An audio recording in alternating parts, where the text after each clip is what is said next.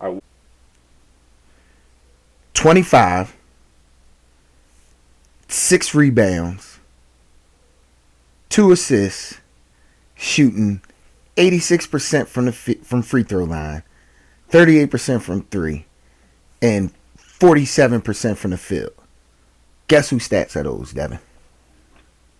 well, I know that it's got to be Jeremy Grant. Jeremy Grant. We're 10 games in the season, and our buddy Jeremy Grant, who this is the first year he's a legitimate starting, player and focal point of a team. As we talked about prior, Detroit just gave him, $50 million, and this dude is delivering. So He looks like an underpay. it looks like an underpay. I mean, what he's doing is, he Phoenix overtime back on Friday. He hits the stagger to seal the game, and he drops 31 on Phoenix, 10 rebounds, and he goes to the line 11 times. He's 8 for 11 from the line. 10. 8 for 11 from the line. Like, Jeremy Grant is getting fouled, because he's handling a ball. A dude that couldn't dribble when he was with the Sixers. Like if on an NBA level, right? Like Right. that wasn't his skill set, and now it's just ridiculous what he's doing. Like it is ridiculous what he's doing, man. He's last 6 games, 28, 31, 31, 24, 22, 24. Wow, that's max player money. That's max deal money right there. Yeah, he's balling out of control, man. I just love watching him. I'm a fan of him, now more than ever because of the show. And his work, man, is paying off. It's unbelievable how his work's paying off right now. But it's nasty. It's nasty. He carries Detroit down the stretch of that game against Phoenix in overtime. I don't even know if Blake Griffin, what he's doing, if he's even on the team. But Jeremy Grant over these 10 games has clearly been the best player on the Pistons, and I think he's had only one game out of the 10 where he didn't score 20 plus points. So up until the knee injury, we were looking at maybe most improved player to be a battle between Jeremy Grant and Markelle Fultz, Yeah, who was looking great too. So just goes yeah, to show you, man, if you take the time and you put in the work, you can ball out. absolutely, and that's what he did, man. That's what he did. So wow, I just wanted to, we had to touch on that. It's been incredible what Jeremy Grant is doing. We had to touch on that. So also taking in time and putting in work.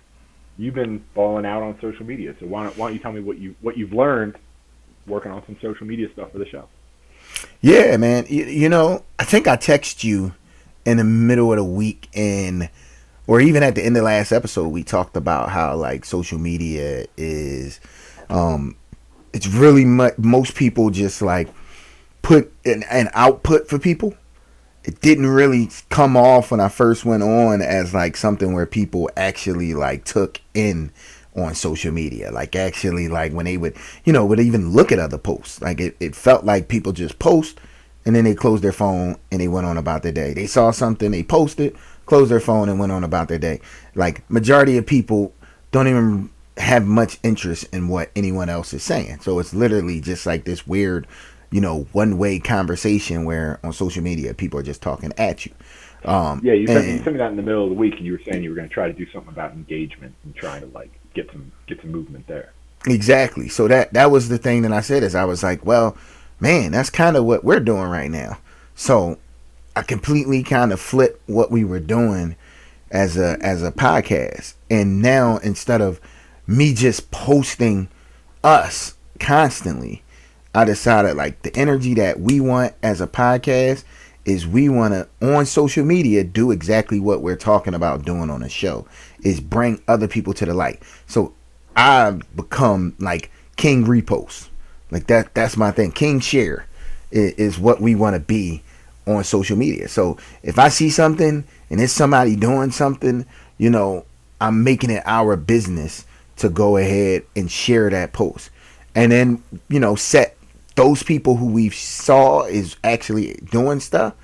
we're making them a favorite on our list. I'm trying to build, the algorithm, I guess, that Facebook would use is, there's a way to prioritize certain people as favorites because you want to see their posts more often than someone else's. And so those people that we share, we make them a favorite, and hopefully we get to see everything that you're doing. So when something comes up, we get an alert and we can go ahead and share your process, and what you're working on. So that was something that I did, and instantly it started to gain traction, So it ended up being a big hit for us this week. That's exciting, man. If my understanding is correct, you switched from, you're still doing the regular sort of process, stuff where you post, hey, this is us, this is our show, blah blah blah. But now you're doing more like, I guess, conversational stuff and hey, check these people out. So who's an example that you're checking out that we want to shout out on the show? Yeah, absolutely. So the one thing, just to touch on what you said, you hit it on the head. Conversation. I think I text you in the middle of the week saying like, yo, the only way you have a conversation on social media is if you start it. Like that comment section, it almost seems like, when you were a kid and you would go to the dance and like everybody just stood on, the wall or the opposite side of the room until that one person had the courage to break the ice and go start dancing with one of the girls. And then now, like, it's like, oh, it's okay. Somebody's dancing. All right, we can all dance. Like, that's what the comment section seems like on social media, where it's like no one wants to be the first to comment. I don't know if it just makes you look like corny or you some type of like, you don't got no friends because you got to comment on social media. Like, I don't know what it is, but it really feels like, no one wants to be the first to comment.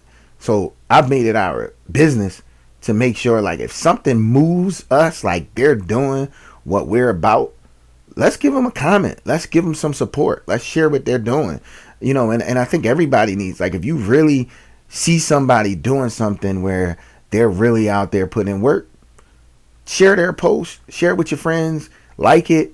Just, basically give them that little, like, hey, I like what you're doing. Keep doing it.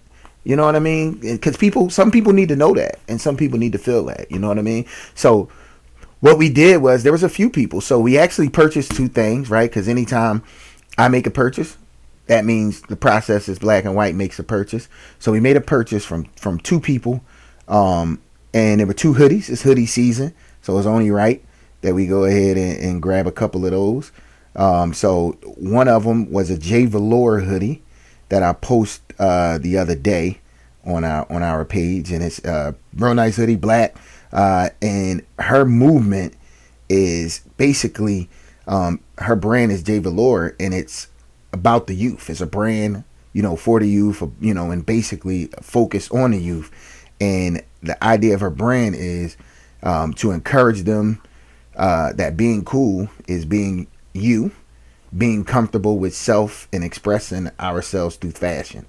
So, and it's Alicia/Mina White. She's the owner and operator of the J Velour brand. And if you guys want to follow her on Instagram, she's at JVEL.OUR. So that's the way to follow her on Instagram. And we got that hoodie. And then we also made a purchase from a hoodie brand, I'ma Make It. And it's basically a guy that's from Philly. And he's making t-shirts, hoodie, a whole clothing brand with I'ma Make It on it. And basically the brand is self-explanatory. It's I'ma make it. Like, whatever it is that you're doing, it's kind of like our theory. Whatever that thing is that you're doing, keep doing it. Don't stop. If it don't work, make that pivot to do whatever you need to do to get that thing going.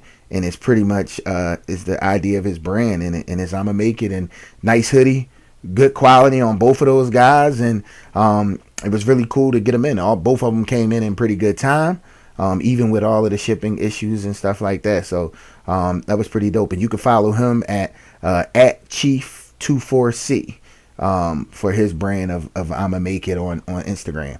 And we'll tag these guys in the post. And so those are the two purchases. But we also just had people that we started to kind of build relationships. One guy, Washington, D.C., when I post one of the video, videos, he ended up recognizing it, and he ended up giving us a little tag, a little like. So in spirit of making sure that we're starting a conversation, I just thanked him. I thanked him for supporting us and, you know, shouting us out. And that's at BD the chef, and he's a chef out in Washington D.C. Check his page out, follow him. You know, we just met through both of us out here, you know, doing our passion. Me and Devin with the podcast, and BD as the chef. And he's got some great picks. The food looks great. He looks like he does it all, from desserts and pastries all the way down to entrees and everything else that comes with the culinary world. So it was pretty dope that he took the time out to listen to our posts. So and now I feel like we can build a relationship from there.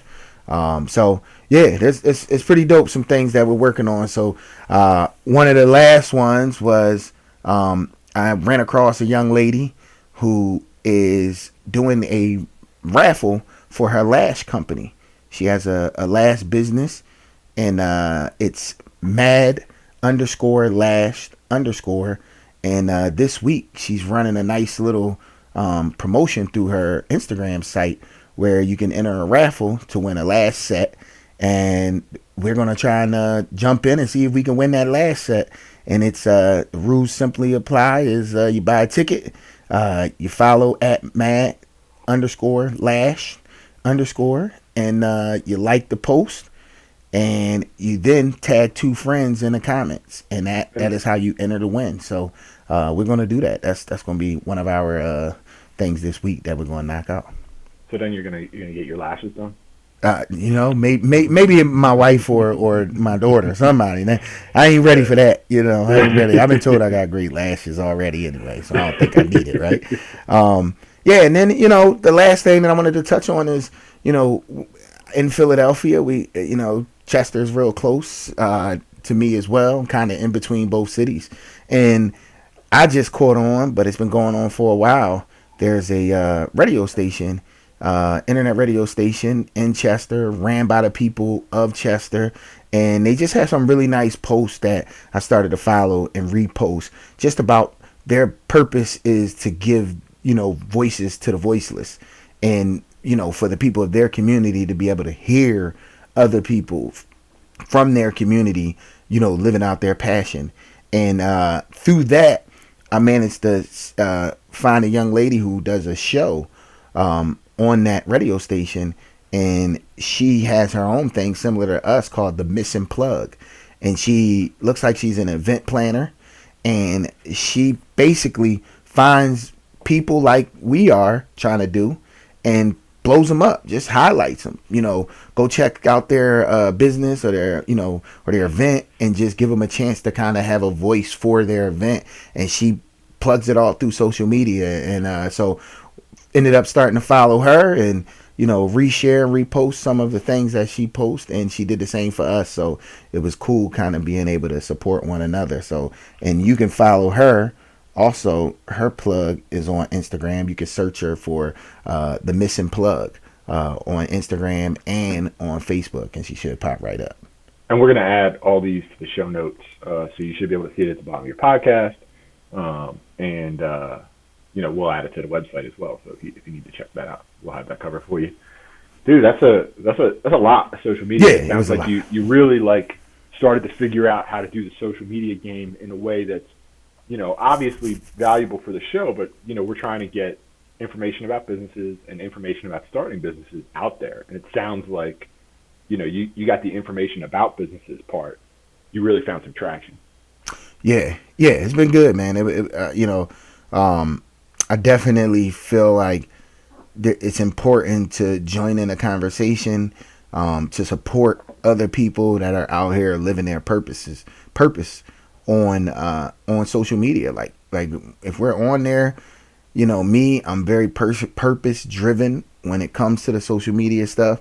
So that's what I do. I spend all my time making sure that if somebody pops up that is out here putting in work and living out their passion, that we support that, and we go ahead and tag them and then bring them to light in the show, because that's what we're about.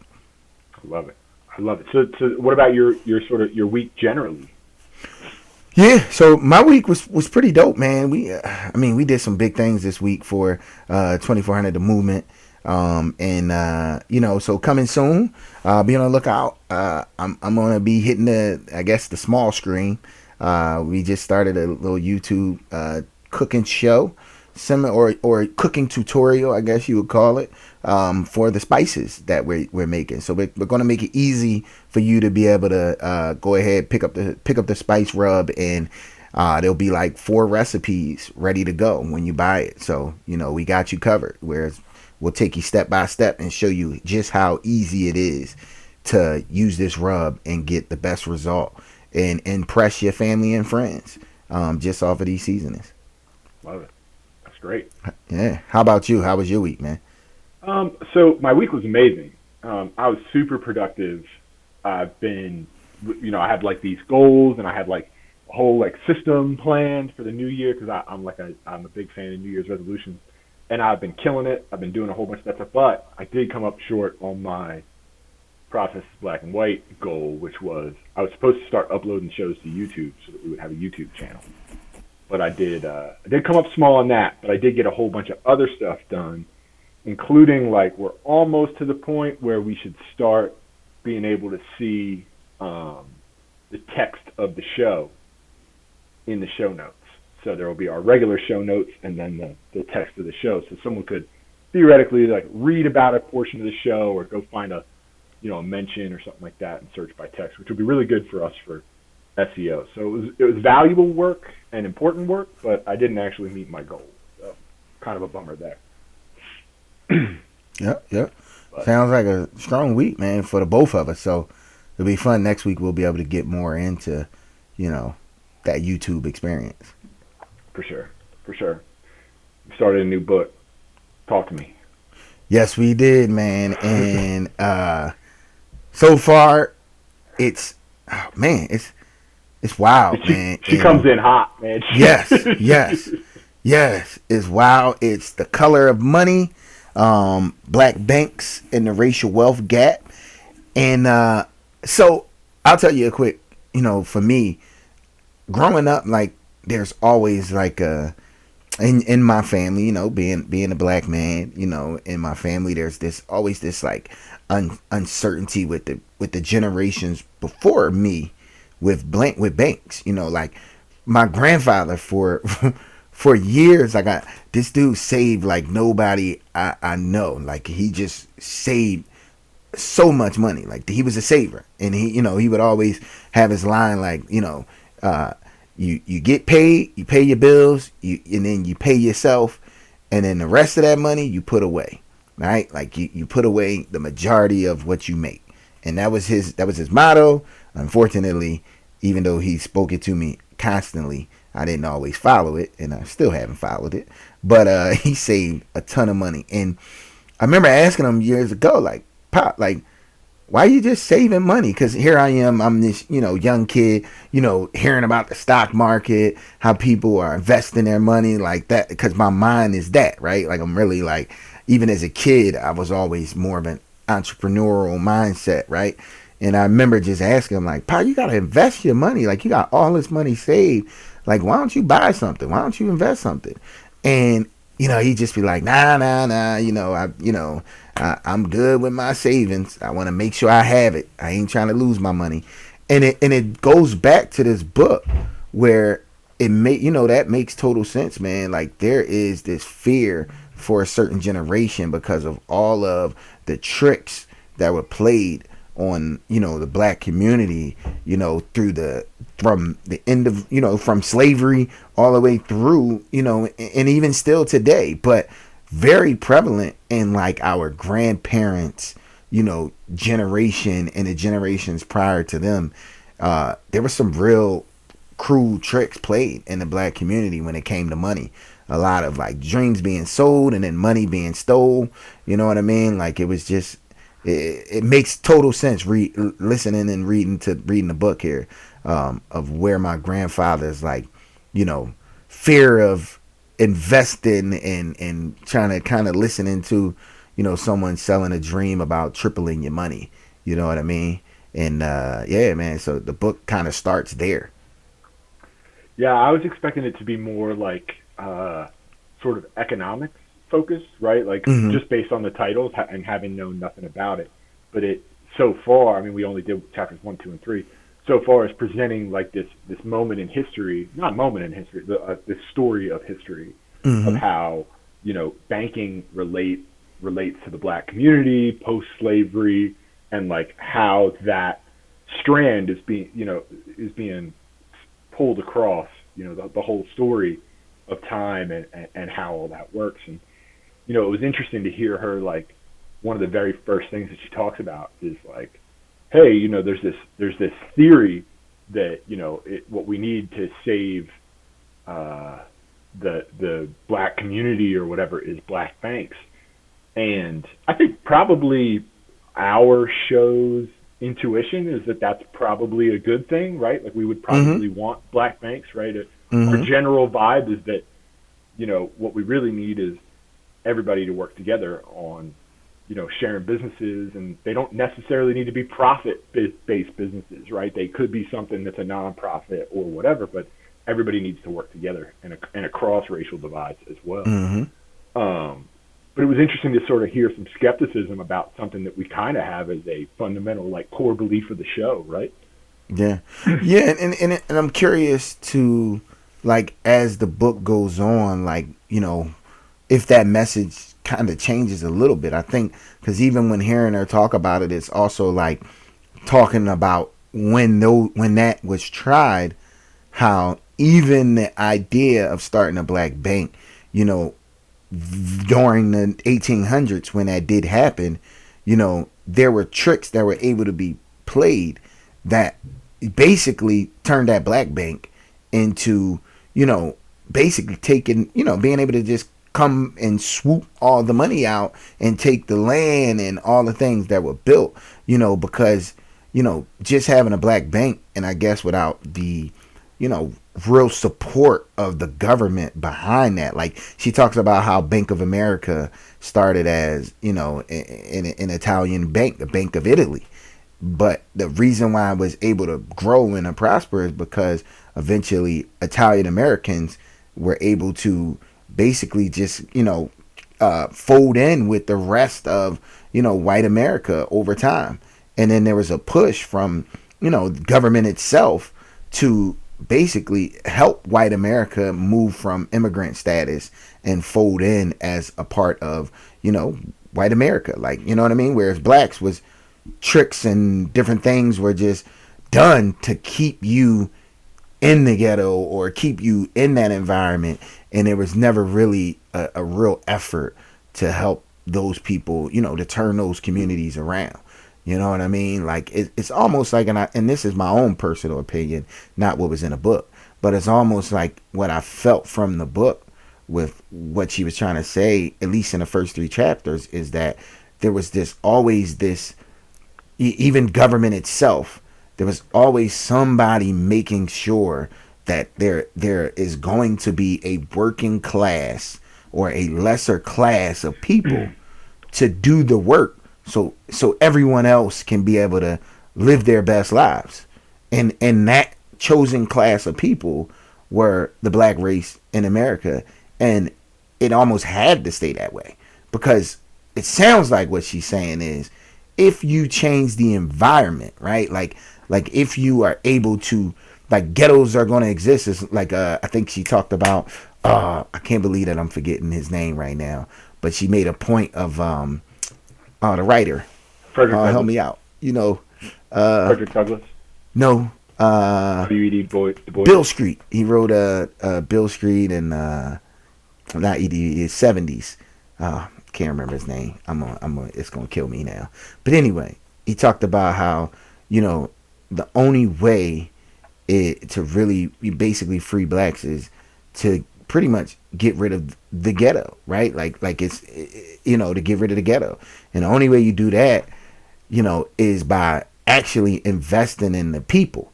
Like she even talked about Dr. Martin Luther King saying, you free the slavery and the institution of slavery, but you did not free the black person. And until the government decides to invest in the people, there will be no change, and black people won't be able to get ahead. Because they're going to constantly be still living in the same type of environment. Yeah, it was interesting because there's this like there was a push pull in the first three chapters, which is like, here's how the government failed us. On the one hand, right, where they're like, oh, we're going to do Reconstruction, and then we're not going to do Reconstruction, right? Mm-hmm. Like that sort of thing. So there's that, and then there was this, pull, I guess, on the other side where it was like, what we really need is the government to assist, and then as soon as the government assists, you see, like white supremacy effectively assert itself and be like, Mm-hmm. oh, look, there's a creation of a black bank. Like, let's see how we can write laws and use government to exploit that bank and steal a bunch of money. Exactly.